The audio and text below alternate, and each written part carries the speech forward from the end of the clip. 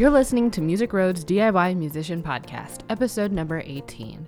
Your road to navigating the music industry as a DIY musician. The purpose of this podcast is to provide actionable marketing strategies so you can create music, grow your fan base, and pay the bills.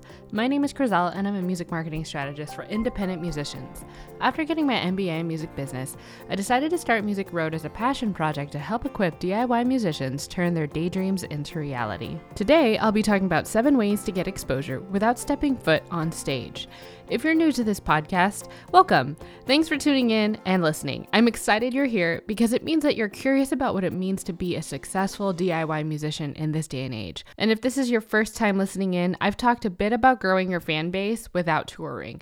I've also talked about how to get your first 1,000 super fans, so make sure to keep listening, but also check out episodes 9 and 11. Moving on to today's conversation, 7 ways to get exposure without stepping foot on stage. First of all, why would you want to do this? Musicians love performing, so why wouldn't they just perform? There are musicians out there that love performing, but they may not have the luxury of traveling, or they might not have the financial resources to tour, and the couch surfing life may be challenging for them. If you're weighing out the different costs of touring and you're trying to find out other ways to leverage your existing resources to grow your fan base, keep on listening. The first way is to get on a music discovery website like Noisetrade or Hype Machine. Music lovers, influencers, and even people in positions of record label authority go to these websites to discover new music. What's cool about Noisetrade is that you can indicate your style and what artists you might be similar to. Doing this streamlines your fans' search and helps you attract the right fan. For example, if you sound like a mixture of Muse, Radiohead, and Beck, fans of those bands search for other artists that sound similar. Additionally, you're able to collect emails and zip codes in exchange for a free single or even EP/album. Another bonus is that you can earn revenue on the side by collecting tips. My recommended action is to check out Noisetrade and Hype Machine if you haven't already. Explore the different niches they offer and discover where you might fit in. Next, experiment by placing your song for discovery. Tip number 2. Be active on social media. I've been a broken record about social media in previous episodes, so I'll be brief. But being on social media is something to not miss out on.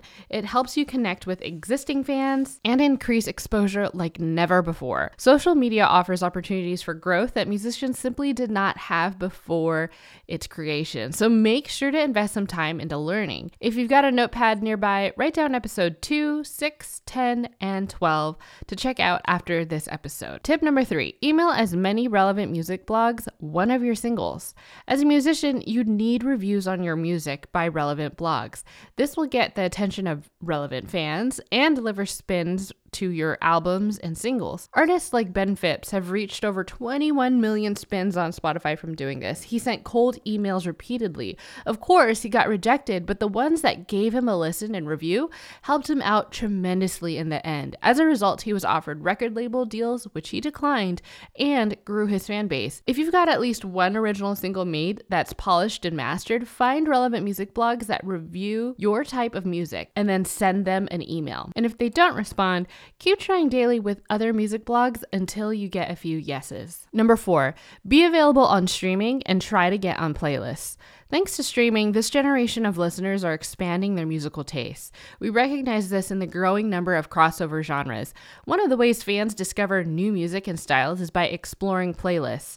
To get on playlists, one of the things you'll need to do is like the previous tip, and this is email folks with influence that also have playlists. And this includes brands, relevant bands, authors, in-house curators like your local coffee shop, or music blogs. You can also start by creating your own playlists that include your music sprinkled with artists that are similar to you.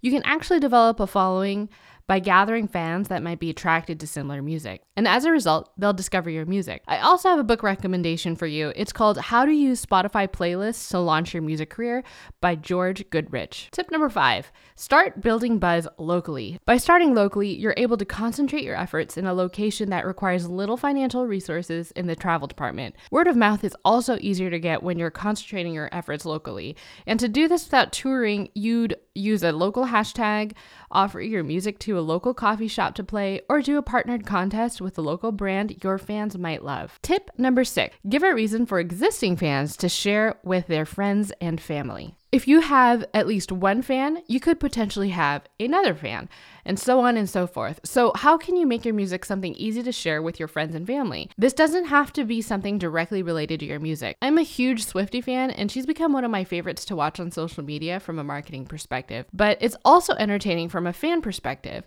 Before Swift's album Reputation, she'd post content that wasn't always related to her music. She'd post silly images of her cats, photos of baking, or enjoying nature. You'd be surprised by how shareable images of cats are. It's not just the content that she shares, but the actions she takes. For example, during Christmas, she'll give out gifts to her fans. Now, you may not have the budget to give out gifts to tons of fans, but you certainly can leave a comment or meaningfully engage with a fan on your social media accounts. What this does is get your fans excited, so much so that they share this with their friends and family. Number 7, network with similar musicians and leverage each other's audiences. If you can't tour with them, try coordinating something online. You can do a collaboration on YouTube, a single, or a contest on social media. The key is to find artists that are in a similar niche to you. These are just 7 ways to grow your exposure without stepping foot on stage. If you'd like more resources or notes on the other episodes, make sure to visit musicrow.co/18. As always, thank you so much for listening in. Make sure to subscribe to the channel and leave a review. Your support for this channel helps me to continue sharing these valuable resources with independent musicians like yourself. Again, thanks again, and I'll chat with you next time.